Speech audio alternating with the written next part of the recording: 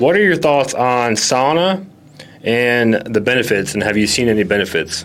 Oh, yeah. I love the sauna. The sauna, obviously, it's like a reward at the end of a workout. And so I love getting to the sauna. I'm like, dude, let's just hurry up and get this workout done so I can go sit in the sauna. And so I know there's a lot of different benefits. I know it releases dopamine. It also helps with blood flow. It helps with a lot of different things. And so I love to do at least 15 to 20 minutes. I was doing it every single day.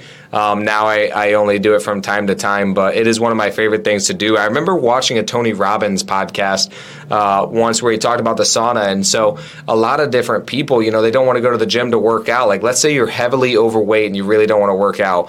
The best thing that you could do is go to the sauna, and then it still gets your sweat going. And then what's crazy is that then somehow motivates people a lot of times to work out.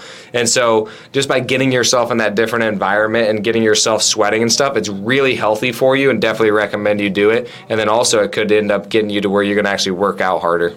Yeah, ever since we did that in Vegas, I've been doing it 5 days a week, so it's awesome. Yeah, it's good. It's good for you. Yeah. It feels good. Makes you feel better. Yeah.